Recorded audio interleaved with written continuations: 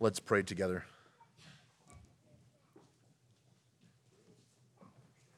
Lord, indeed, you are sovereign over us. What a glorious truth that is, that you draw us by your grace. Again, this morning, as we start this week to meet with you on your day, to exalt you because you are worthy. And Lord, there's times when we are burdened by so many things this time of the year that we can be distracted by the to-do list and the never-ending schedules. And please forgive us for constantly putting things in front of sitting at your feet. Would you help us to do that? You are sovereign over our schedules and over this busy time of year. We entrust ourselves to you this morning. God, we pray for other churches in our community as well, not just ourselves, but we lift up Reformation Church this morning and ask that you would be with them, that you would encourage them, and Lord, that you would just grow them and use them for your purposes and for your glory. Lord, for our sister churches in the Reformed Baptist Network, we lift up Rivertown Grace Fellowship down in Conway, South Carolina. Lord, that you would just encourage them as they gather to worship you, that, Lord, you would give them strength as they seek to obey you and share your gospel in that area of South Carolina. We thank you for your work amongst them and bringing them into the network that we could be of mutual encouragement. Lord, teach us to how to be better encouragements to churches in this region, that you might be glorified and more churches would be planted. Father, we lift up the persecuted church as well. We know that many Christians are gathering this morning, perhaps even in the eye of governments or regimes that are not fond of Christians gathering. We lift up the persecuted church in Pakistan this morning and ask that you would be with them, Lord, as they no doubt have already gathered today as they're ahead of us in time. But Lord, that you would guard them and protect them, cause them to endure persecution, that, Lord, you would grow their faith with the limited resources that they have. But Lord, we know that your spirit is not bound and your word is powerful, sharper than any two-edged sword. Would you encourage them and strengthen them? Father, we lift up unreached people groups, Lord, that we know that your desire is to send missionaries to them, Lord, in our generation, that, Lord, we would see the advancement of the missions to unreached people groups. And, Lord, that the gospel would be going forth to them, that the Bible would be translated into their language, that they might hear your words of life. And, Lord, we know that there's Bible-less peoples still on this earth, which is hard to believe, even 2,000 years, Lord, after you came the first time. And while we await your second coming, they have not heard of your first. And so we lift these people to you. We lift particularly the tribes within Iraq, Lord, that have never heard of you, that we ask that you would continue to reach them and send missionaries to them, Lord. We thank you for more open doors since in recent years there, but we ask that you would strengthen and encourage missionaries to take your gospel to them. Lord, we lift up many of the situations around the world that no doubt that we are attuned to. We think of those that are refugees, particularly those from Afghanistan and Ukraine, that, Lord, you would be with them, that you would, that your church would meet their needs in the regions that they move to. Lord, I pray that you would just help us by your gospel to make known your glorious truths. Lord, would you help your church to rise up and meet the needs of those around them, even though they're not believers, that they would show the love of Christ and sharing the gospel with them and not just material needs. Father, we lift up the Ukraine war. We ask that you would bring it to a resolution.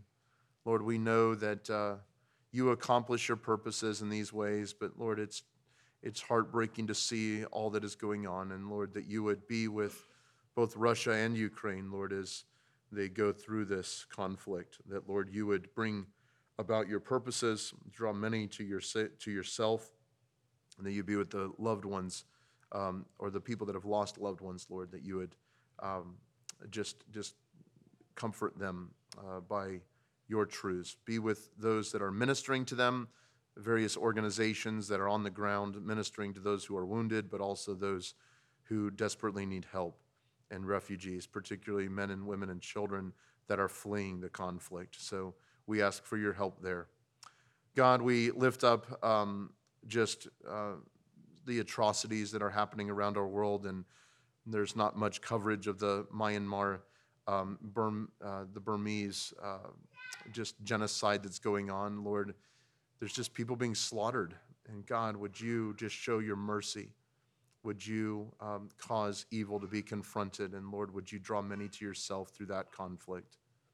Lord, we continue here at home to pray for those stateside that are experiencing loss this time of the year. We think of those in Florida that have lost everything from the hurricanes, that you would bring good cheer to them, that our life and our joy should not be in the material things that we own, but ultimately in you, that you would cause your church to rise up and meet the needs of people around them this Christmas. Father, we lift up those who are sick. We continue to pray that you would be with those who have the flu. We know that COVID is making another round, and even RSV for young children is pretty severe. We lift up the Hankins to you and their precious little one in the hospital, that you would heal her, Lord, Josie, and Lord, that you would just strengthen her body, that she could be back out of the hospital and with her family again, that you would give David and Elizabeth wisdom, Lord. We just thank you for them, and Lord, we just pray that you would continue to guard and protect our congregation from the various ailments that surround us in this winter season. Father, we pray continually for Sarah's mother, Mrs. Hauk, Lord, that you would be with her and continue to give her strength and the family strength as she walks through this time. Lord, we lift up Ryan Marlowe continually. We thank you for the news that he was transferred to Atlanta this week, and Lord, that he's continuing to get therapy, and Lord, that he's improving day by day. What a joy it is to watch you work in him and through him. Would you be with Pastor Marlowe, Lord, as he heals, and Lord, would your will be done in his life. Lord, continue to be with those that are traveling, those who are grieving this time of the year in various ways, loss of loved ones, and that comes fresh to our minds at Thanksgiving and Christmas when there's an empty seat. But Lord, remind us of the hope of the resurrection. Remind us of the hope that you give us, that we are not to grieve like others that have no hope. So we lift those to you as well. We thank you for Quinn and Rose. We continue to pray for them as they prepare for their wedding here at the end of the month. And Lord, would you give them wisdom, Lord, as they prepare. Thank you for just what you're doing in their lives and drawing them together. Thank you that Rose gets to join here this morning, and we lift her to you, Lord, as she joins this congregation and then later joins Quinn in marriage later this month. Father, we lift up Christ Alone, the church plant in Wilkes County. We thank you for Pastor Tim and Cindy, and we thank you for the crew there that are just constantly praying and working to the end of seeing a new church constituted. We thank you for helping us this week in a multiplicity of ways and seeing things come to fruition. Lord, it's only you, but we pray that you would provide, that you would strengthen, that you would encourage, that you would guard and protect this new work, Lord, and we ask for your help there. Lord, finally, for our worship this morning, would you be glorified as we listen to your word, as Pastor Tim brings a message this morning from Isaiah 9. Would you be exalted, not just in the preaching of your word, but our obedience to it, and then the rest of this service. In Jesus' name, amen. Well, we are thankful again to have Brother Tim. I was supposed to be in California this morning, and plans were changed due to sickness and my family in California, so I wasn't able to go. And so Tim was already scheduled, and we're thankful to have him. We're thankful to partner with him in church planning, and we're looking forward to all that God will do in the days ahead. Brother Tim, would you bring the message to us? Hey, good morning, everyone. It's good to be here again. Hope you don't run out for the exits when you find out I'm up here instead of someone else. But I hope that you're ready to receive with meekness the engrafted word, which is able to save our souls. So with that in mind, take your Bibles this morning and turn to the Old Testament book of Isaiah, Isaiah chapter 9. I'm going to be reading verses 1 through 7, and we're going to be focusing primarily on verses 6 and 7, but Isaiah 9, 1 through 7, so you get the context of the text. And we're going to be considering the subject this morning, the promised Messiah. The promised Messiah. Stand with me if you would, out of honor and reverence for God and his word, and listen to the word of the Lord here in Isaiah 9. And I'm reading from the ESV.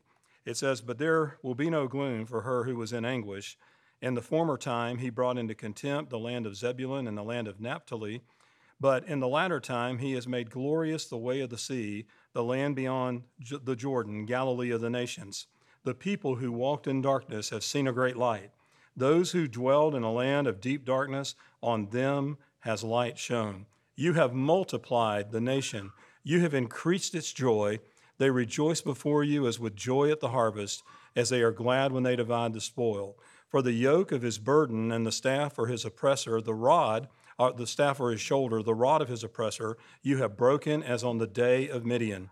For every boot of the tramping warrior in battle tumult and every garment rolled in blood will be burned as fuel for the fire. For to us a child is born, to us a son is given, and the government shall be upon his shoulder, and his name shall be called Wonderful Counselor, Mighty God, Everlasting Father, Prince of Peace.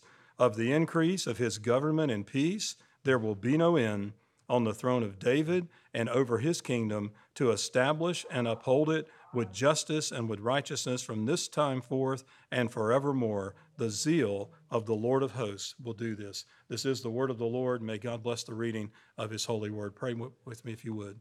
Father, thank you for this beautiful day that you've made today. We rejoice and are glad in it. And God, we are so thankful for the opportunity to gather together as the saints of God, to worship you in spirit and in truth, and to magnify the great name of our great God. Thank you for the timely reminders that we've already had in singing praises to your name, of your sovereignty over our lives, whether we're up on the mountain or down in the valley or somewhere in between. You never, ever forget your people, and you never forget the promises that you make to us, and all your promises are yes in Christ and amen in Christ, to your glory forever and ever. So thank you, God, for those things that you've already spoken to our hearts about. And now I pray that you'll take this passage and speak to our hearts and give us hope through the promised Messiah, the Lord Jesus Christ. I pray, Father, this morning that the words of my mouth and the meditations of my heart will be acceptable in your sight, O Lord, my strength and my Redeemer, to the end that someone here today might believe on the Lord Jesus Christ and be saved, and those of us who are saved might be encouraged by the fact that he who came the first time, according to the promises of Scripture, is going to come the second time for his bride, the church. And I pray this in Jesus' name. Amen. Thank you. You may be seated. The passage of Scripture that we have before us this morning, Isaiah 9, 1 through 7, is one of the most amazing prophecies in the entire Bible concerning the promised Messiah, the Lord Jesus Christ, and is, in my opinion, is a glowing testimony to the accuracy and authority and authenticity of the Scripture, seeing that it was written some 700 years before the time of Jesus Christ, and yet Isaiah wrote as if he was an eyewitness to the life and ministry and person and work of Christ while he was on this planet. And this passage is filled with incredible hope, and I think the hope comes through in at least two main ways. Number one, when Isaiah was prophesying, when he was writing these things, he was writing during the time when the northern kingdom of Israel, which is also known in Scripture as Samaria, was in the process of falling to the Assyrians. Now, that happened historically in 722 BC. Isaiah's prophetic ministry spanned from 740 BC to around 701 BC. And so the fall of the northern kingdom of Israel happened right in the middle of his prophetic ministry. Now, you may say, well, Isaiah was a minister primarily to, and a prophet primarily to the southern kingdom of Judah, and you would be right. But you can't tell me that the fall of the northern kingdom didn't have an impact on the southern kingdom. And not only that, the southern kingdom itself is going to fall about 100 plus years from this time to the Babylonians in 605, 597, and in 587, 586 BC. So to say that the people who walked in darkness have seen a great light would be kind of an overstatement for Isaiah, because there really wasn't a whole lot of light during his time. But so he was obviously prophesying about a future time, and that future time, as we know, was fulfilled in the arrival of Jesus Christ to this planet. But there was a second reason why I believe that these verses are filled with incredible hope, because we know historically that prior to the arrival of Christ to earth, there had been a 400-year period of silence with no prophetic voice in the land. Now, I want you to wrap your brain around that for just a minute. 4 centuries without a thus saith the Lord. 4 centuries without a man of God speaking forth the word of God. A silence that was broken finally by John the Baptist, the forerunner and precursor to the Messiah. And then, of course, it was broken by Christ. And so no wonder Isaiah said, the people that walked in darkness have seen a great light. Can you imagine how dark our country would be 400 years without the word of God? And Israel was dark, man, but Jesus burst on the scene, and he is the light of the world. As John 1 says, he is the true light who lights every man who comes into the world. And praise God that darkness that people were walking in was pierced by the light of the Son of God when he arrived on this planet. This planet has never been the same, and it never will be the same. And he, ladies and gentlemen, is going to reign forever and ever and ever. Amen? And so thank God for the arrival of the promised Messiah, Jesus Christ. So today, as we break down verses 6 and 7 in Isaiah 9 on the promised Messiah, I want us to group it around 3 main thoughts. First of all, we're going to notice the dual natures of the Messiah, of the promised Messiah. Secondly, we're going to shift to the distinct names of the promised Messiah. And then we're going to close out with the divine notoriety of the promised Messiah. Let's first of all notice the dual natures of the promised Messiah. Look at verse 6 of Isaiah 9 when Isaiah says this. He says, "For to us a child is born, to us a son is given, and the government will be upon his shoulder." Isaiah there is talking about these dual natures of the Messiah when he says, to us a son, to us a child is born, and to us a son is given. First of all, he mentions the humanity of the promised Messiah, the Lord Jesus Christ. Notice what he said. He said, "For to us a child is" what? Is born. The Messiah was going to be born just like us. He was going to be born without a sin nature so that he could fully identify with us. It was necessary for Christ to take on human flesh and yet without sin to be our Messiah so that he could identify with us yet without that problem of sin that we all carry around in our lives. And as you look at the life and ministry of the Lord Jesus Christ, is there any doubt as to the humanity of the Lord Jesus Christ? I mean, Jesus was born like us, right? Jesus grew up like most of us. He grew up like us. He ate and he drank and he slept like us. He got tired and weary like us. He suffered and he bled like we do. And he died like we all eventually will do. Jesus showed full proof of his humanity while he was on this earth. In fact, the one difference between him and us is this, that he did it all without sin. The Bible says in Hebrews 4:15, "For we do not have a high priest who is unable to sympathize with our weaknesses, but one who in every respect has been tempted as we are, yet without sin. So Christ, the Son of God and God the Son, took upon himself human flesh so he could identify with us in his incarnation, coming down here and becoming man." But not only does Isaiah say something about the humanity of Jesus, "For unto us a child is born," but notice what else he says. "For unto us a son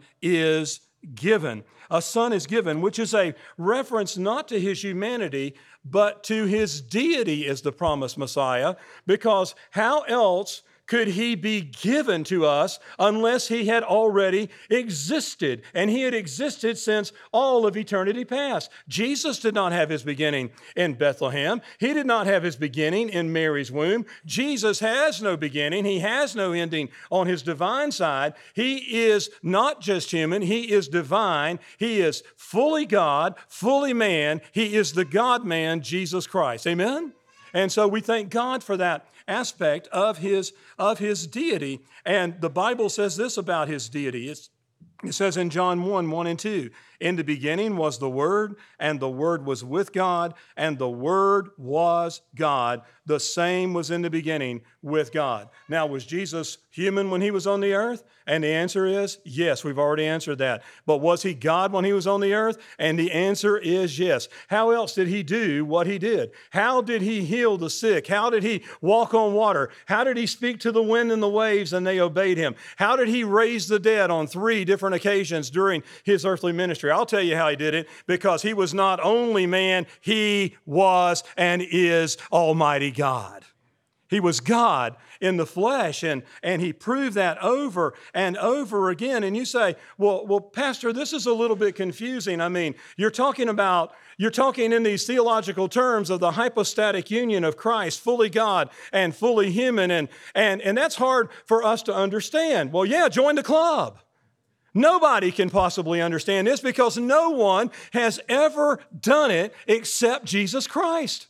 None of us can fully identify with that. And if you think it's confusing for us, have you ever thought about the people who lived in the first century with Jesus? How they must have felt? Let me get you to use your sanctified imagination for just a minute. It's okay to do that once in a while. Okay, and just use your sanctified imagination with me for a minute and let's think about one experience of Christ. Remember the only thing we're told about him concerning his childhood, besides that he grew in wisdom and favor and in stature, wisdom, stature, favor with God and man, is when he was 12 years old. Do you remember that? Y'all nod your head if you remember that. You remember where he was? He was at the temple, and he was confounding the religious leaders of his day. And I want to kind of use my sanctified imagination and think about that situation and think about Jesus as a 12-year-old boy being the God-man there with those religious leaders. And let's just say it kind of maybe played out something like this. They started peppering him with questions, and one of them probably said, "What's your name, boy?" And he said, "Well, on my mother's side, my name is Jesus. But on my father's side, it's Emmanuel, God with us." "Well, boy, how old are you?" "Well, on my mother's side, I'm just a 12-year-old boy. But on my father's side, I'm from eternity to eternity." "Well, boy, where are you from?" He said, "Well, on my mother's side, I'm from Nazareth. But on my father's side, I'm straight from the throne room of God. I'm straight from heaven itself." "Well, boy, how'd you get so smart?" "Well, on my mother's side, I've been raised in the Word of God, but on my father's side, I am the incarnate Word of God." "Well, boy, if you're so smart, can you predict the future?" "Well, on my mother's side, you're going to take me and you're going to crucify me on the cross of Calvary, but on my father's side, I am going to rise again."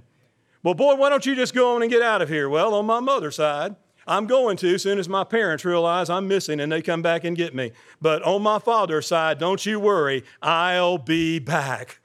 Man, it's amazing, isn't it, to think about this contrast of these natures of Christ, fully God, fully human, so much man as if he was not God at all, so much God as if he was not man at all, the God-man, Jesus Christ, the dual natures of the Messiah. "For unto us a child is born, unto us a son is given." But let's move into what Isaiah next mentions, and that's these distinct names of the promised Messiah.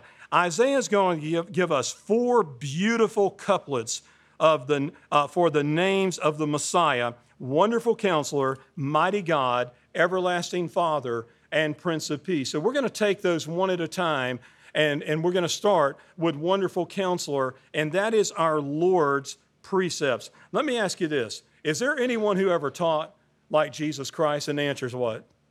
Is there anyone who ever manifested the wisdom that Jesus Christ manifested on this earth? And the answer is absolutely not. I want you to break this down in 3 ways. First of all, think about his teachings. Think about the teachings of Jesus Christ. Has anyone ever taught like him? Think about these things, the Sermon on the Mount, Matthew 5, 6, and 7. You know what the Bible says when Jesus finished the Sermon on the Mount? Matthew 7, 28 and 29 says that when Jesus finished those teachings, that they were astonished at his teaching, at his doctrine, because he taught them as one having authority and not like the scribes. There was something different, unusual about the teaching of the Lord Jesus Christ. What a revolutionary sermon the Sermon on the Mount was. Think about his teaching in Matthew 24 and 25, known to us as the Olivet Discourse, about not only the destruction of Jerusalem, but about the coming of the Son of Man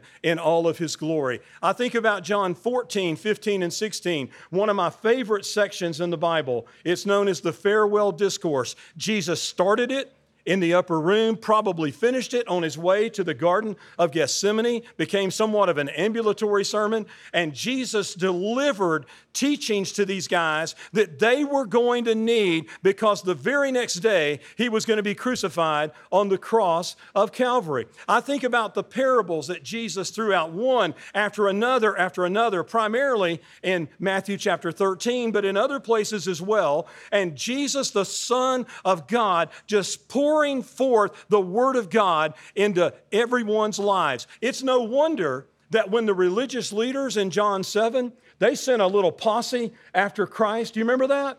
They sent them to arrest him and bring him back to them. And you know what? They came back empty-handed. And these religious leaders are looking at these guys and saying, you came back empty-handed? And you know what they said? They said, never did a man speak like this man. And no one ever has and no one ever will. The incarnate Son of God, Jesus Christ, speaking the Word of God. So there's his teachings, but let me remind you of a second aspect of Jesus as wonderful counselor, and that is his tender moments. Think about how Christ dealt with individuals for just a few minutes with me, if you would. I want you to think about how Jesus dealt with the woman at the well in John chapter 4. Would you or I have dealt with her like that? I can promise you this, folks, the woman at the well wouldn't be welcome in most churches. Come on, help me out. It's the truth. The woman at the well wouldn't be welcome in most of our churches. But you know what Jesus did? He took her from where she was to where she needed to be. And by the time Jesus finished counseling with her, she dropped her water pot and ran back into the town of Sychar and said, come see a man who told me everything I did. Is not this the Christ? Ladies and gentlemen, Jesus came to seek and to save that which was lost.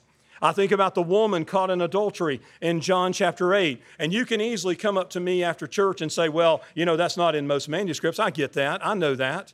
But I'm going to tell you what, that story is just like Christ and how he handled her. And thank God that he handled her the way he did. And he didn't excuse her sin. He told her, does any man condemn you? And she said, no man, Lord. And what did he say to her? Neither do I condemn you. Go and sin no more. He sent her away, a changed person by the grace of God and the gospel of Christ. I think about how he dealt with the thief on the cross, a man who had lived his life in such rebellion against God, a man who did not deserve another second on this planet. And yet Jesus is between these two thieves, and one of them is unrepentant and cantankerous and rebellious. The other begins to come under the conviction of the Holy Spirit, and he calls out to Jesus and says, Lord, remember me when you come into your kingdom. And you know what you and I would have done? I'll tell you what we would have done. We'd have said, buddy, you've made your bed, you lie in it, you go straight to hell, man. You don't deserve to live. But what did Jesus say, folks? He said, today you will be with me where? In paradise. Because you know what salvation is? It's by grace alone, through faith alone, in Christ alone, for the glory of God alone. It has nothing to do with us, and I'm grateful that that story is in our Bibles. I thank God for the way Jesus dealt with repentant sinners. But not only that, folks, listen to me. He dealt that way with repentant saints too. You need to hear this, church. You know how he dealt with Peter? Let me ask you this. If somebody denied you, not once, not twice, but 3 times, how would you deal with them? How would you deal with them? Look at how he dealt with Judas. Now, I don't want to get sidetracked here, But even with Judas, when Judas walked up and kissed him on the cheek, he looked at him and said, "Friend, do you betray the Son of Man with a kiss?" He dealt with Judas differently than any of us would have, but he definitely dealt with Peter because Peter was, unlike Judas, Peter was not unregenerate. He was regenerate. He was a child of God. And how did Jesus restore Peter? He did it firmly, gently, lovingly. "Peter, do you love me more than these?" And he asked him 3 times because Peter had denied him 3 times, and it broke Peter's heart, but it restored Peter's heart and soul. And look who became a leader at the Jerusalem church because of the restorative grace of God in his life. Jesus, the wonderful counselor, his teachings, his tender moments. What about how Jesus always dealt with those traps that they were throwing at him? Remember, they always tried to trick and trap the Lord Jesus. You remember that? All 3 of the main religious groups tried. The lawyers came to him, and one of them said, "Well, who is my neighbor?" And out of that, Jesus spun what perhaps is the most well-known parable on the planet, the parable of the Good Samaritan. The Pharisees came to him and tried to trip him up with a coin. Remember that one? About taxes. Is it lawful to pay taxes to Caesar or not? And what did Jesus do? He took that coin and held it up. The superscription of Caesar was on it. He said, "Render unto Caesar the things that are Caesar's, and to God the things that are God's." They couldn't trip him. And then the Sadducees came along. And folks, here's the crazy thing about the Sadducees. They didn't even believe in the resurrection. That's why they were sad, you see. Okay, I'm sorry. That's terrible. I won't quit my day job to be a comedian, but the Sadducees didn't even believe in the resurrection, and yet they came to Jesus about this crazy story about a woman who married a man, and the man died, and then she married his brother, and his brother, the kinsman redeemer and all of that stuff, and somebody had to come along, and if a brother was unmarried, he had to take her. Can you imagine by the time it got down to brother number 3 or 4, I think he's wanting to hightail it out of there, right? Because this is a black widow if there ever has been one, because she's killing husbands right and left. But they made the whole story up. The story wasn't true.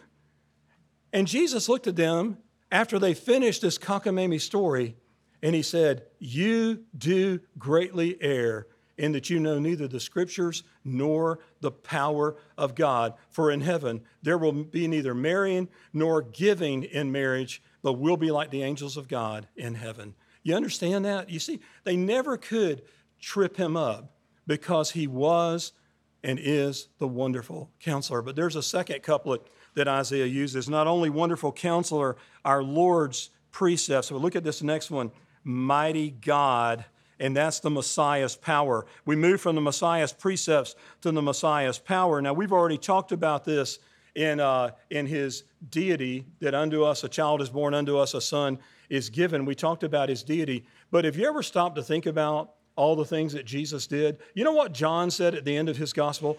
John said that if you recorded everything that Jesus did, all the books on the planet couldn't possibly hold what he did.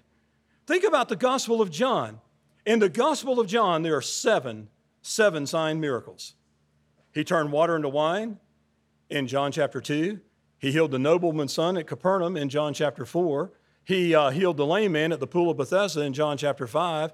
He took a small boy's lunch of 5 loaves of bread and 2 fishes and fed 5,000 and had 12 baskets of fragments left over in John chapter 6. He walked on water in John chapter 6. He healed a man born blind in John chapter 9, and he raised Lazarus from the dead in John chapter 11. And if that's not enough for you, in John chapter 10, he looked at the religious leaders of his day, and he said, "I have power to lay my life down, and I have power to take it back again." Jesus died, and he rose again. He rose again. And so he was the mighty God, the Messiah's power. His power was on display time and time again as he went through the villages and cities and towns, healing people and casting out demons and all of the things that he did. But thirdly, look at this third couplet, everlasting Father. We've moved from the Messiah's precepts, the Messiah's power, to the Messiah's pre-existence, his person, and his perpetuity. Look what Isaiah says. "For unto us a child is born, unto us a son is given, and the government shall be upon his shoulder, and his name shall be called Wonderful Counselor," there's his precepts, "Mighty God," there's his power, "Everlasting Father," There's his pre-existence, his person, and his perpetuity. You say, how do you get all that from that one phrase? Well, I'll tell you how. First of all, he says he's everlasting. That's his person. Jesus didn't begin when he came to this earth. Jesus had already been around since eternity past, right? So when he calls him everlasting, it's referring to his everlasting nature. From everlasting to everlasting, you are God. Psalm 90 not only applies to God the Father, it applies to God the Son and God the Holy Spirit. Amen? So everlasting refers to his preexistence. Father refers to his person. Do you remember when Jesus was talking to his men in the farewell discourse? Remember what he said about heaven in John 14? He said, let not your heart be troubled. You believe in God, believe also in me. In my Father's house are many what? Mansions or dwelling places. If it were not so, I would have told you. I go to prepare a place for you. And if I go to prepare a place for you, I will come again and receive you unto myself, that where I am, there you may be also. And where I know, where I'm going, you know, and the way you know. And Thomas said, Lord, we don't know where you're going, and how can we know the way? And Jesus said, I am the way. Come on, finish it with me. The truth and the life. No one comes to the Father except through me or by me. Well, then Philip, he joins in the ignorant party with Thomas, and he says, Lord, you show us the Father. Show us the Father, and it'll suffice us. And you remember what Jesus said to him? He said, have I been with you so long, Philip, and you still don't know me? He that has seen me has seen the Father.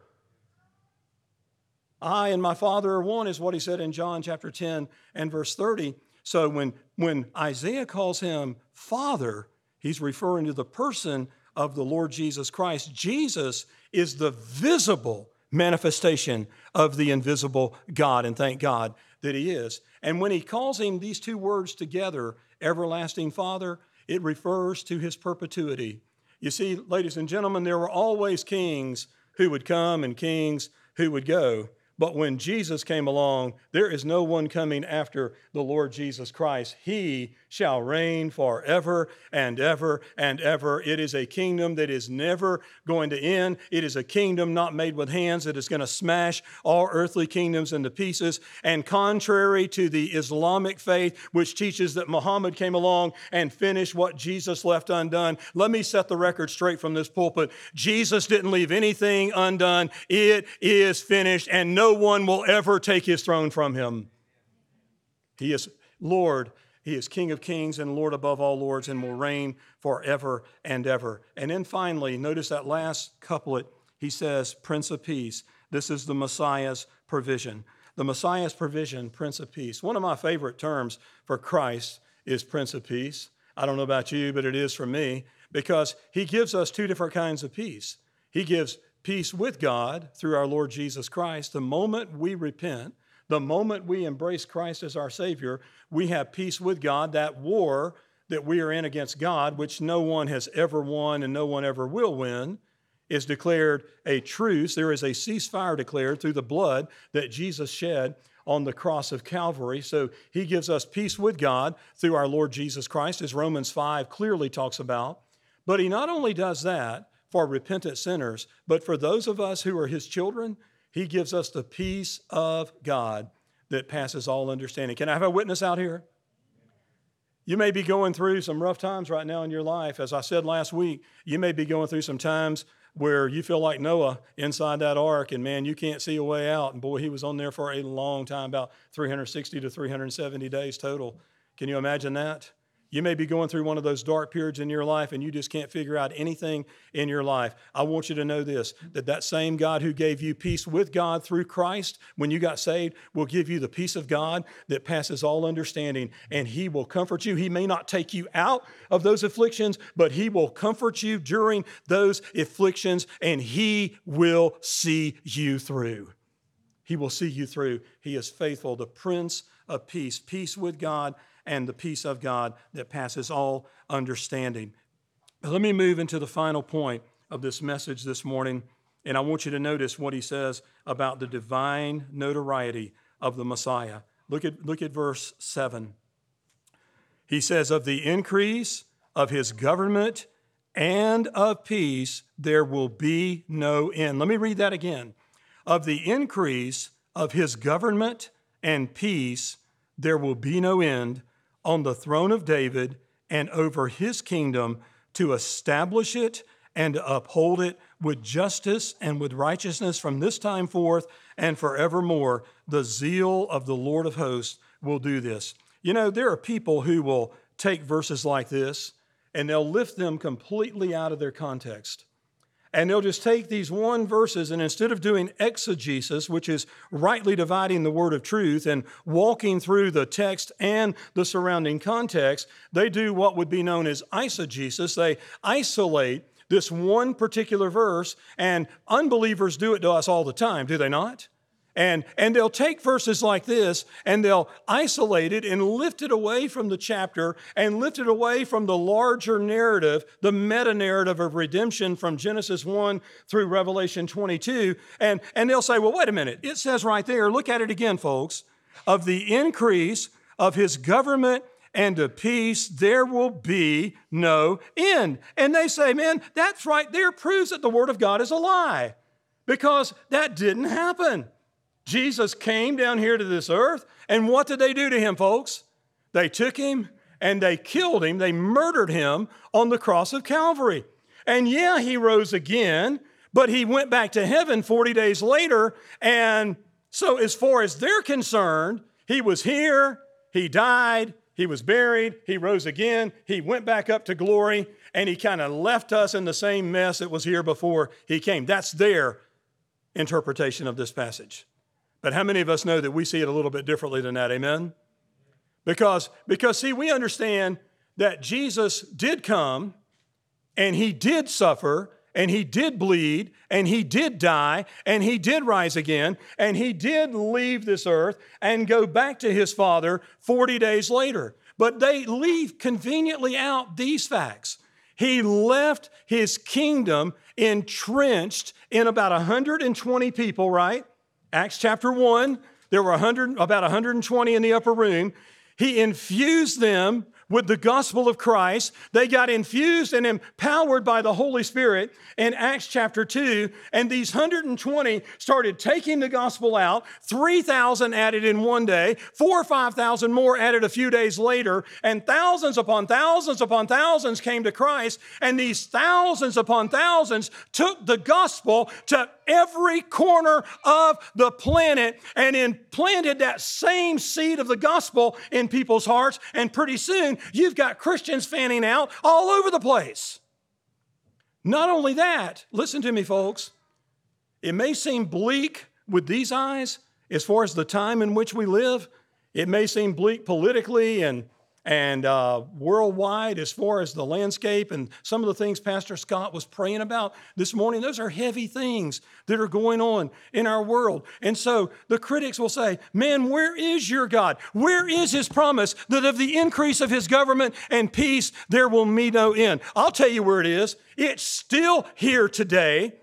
He is still reaching a people today. And right now, as we're gathered here in West Jefferson, God is bringing a people to himself out of every tribe, every tongue, every people, and every nation. And then when the end comes, he's coming back for us, and the kingdoms of this world will become the kingdoms of our God and of his Christ, and he shall reign forever and ever. Praise his holy name.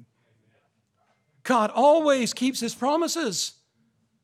And of the increase in his government, look at this, there shall be no end on the throne of David. And again, no successors to Christ's throne. Christ took that throne and he will never abandon it. He will never abdicate it. It will never be usurped by anyone, including the devil himself, on the throne of David and over his kingdom, to establish it and to uphold it with justice and with righteousness from this time forth and forevermore. The zeal of the Lord of hosts will do this.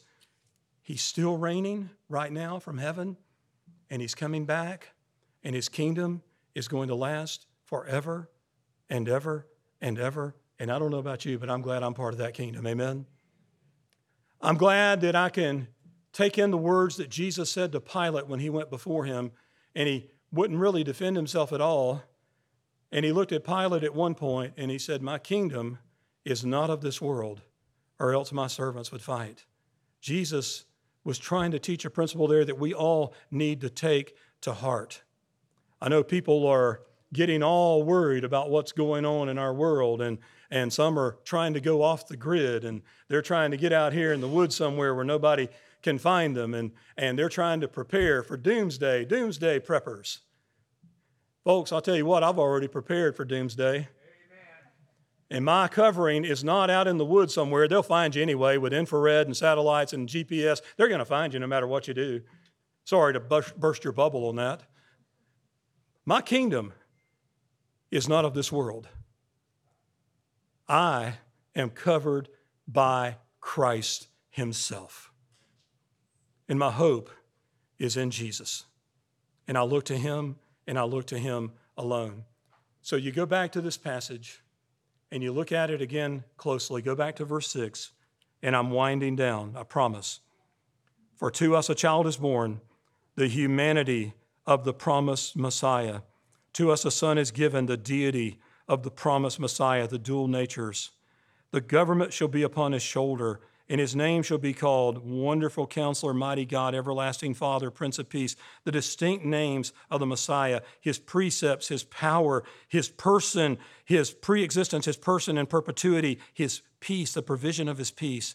And of the increase of his government, of his peace, there will be no end, the divine notoriety of the Messiah. So what can we take away from here this morning as we prepare to end this message and as we prepare for communion and then going home? Let me bring out 4 points of application, and I'm through.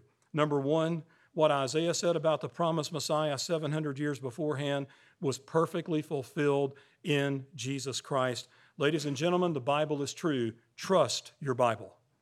The Bible is true, and everybody said, amen. The Word of God is true.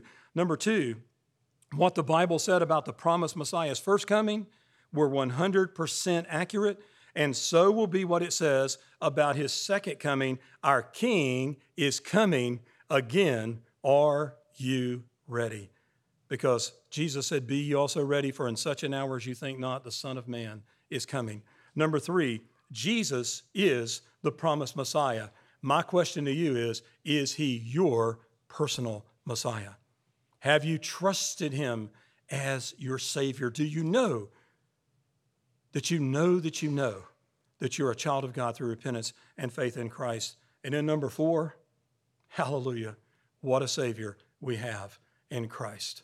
Wonderful Counselor, Mighty God, Everlasting Father, Prince of Peace. Never has been, never will be anyone like Jesus. Let's pray. Father, thank you for allowing me the opportunity today to proclaim the unsearchable riches of Christ. Thank you, Father, for our Savior, that unto us a child is born, and unto us a child is born, and unto us a son is given. Government shall be upon his shoulder. His name shall be called Wonderful Counselor, Mighty God, Everlasting Father, Prince of Peace. Of the increase of his government and of peace there shall be no end. Thank you for the hope that we have. Thank you that during this season of Advent, during this season of Christmas, that we can focus on what it's all about. Because it's not about presents that we'll get on December 25th. It's not about those gifts. It's about the gift of your Son, that you so love the world, that you gave your only begotten Son. It's not about lights, and they're beautiful, and we sometimes glory in those and ooh and awe at those. But Father, may our ultimate awe and wonder be at the light of the world that penetrated the darkness of this planet 2,000 years ago when he came the first time. And may we draw great hope that no matter how dark things may get between now and the time he arrives again, that he is going to pierce the darkness again. And it is going to be amazing when the kingdoms of this world become the kingdoms of our God and of his Christ, and he reigns forever. So, Lord, we give you thanks, we give you praise, we give you all the glory for your Son, the promised Messiah, the Lord Jesus. Our hope, Jesus, is in you and in you alone. And we pray this in your blessed and holy name. Amen.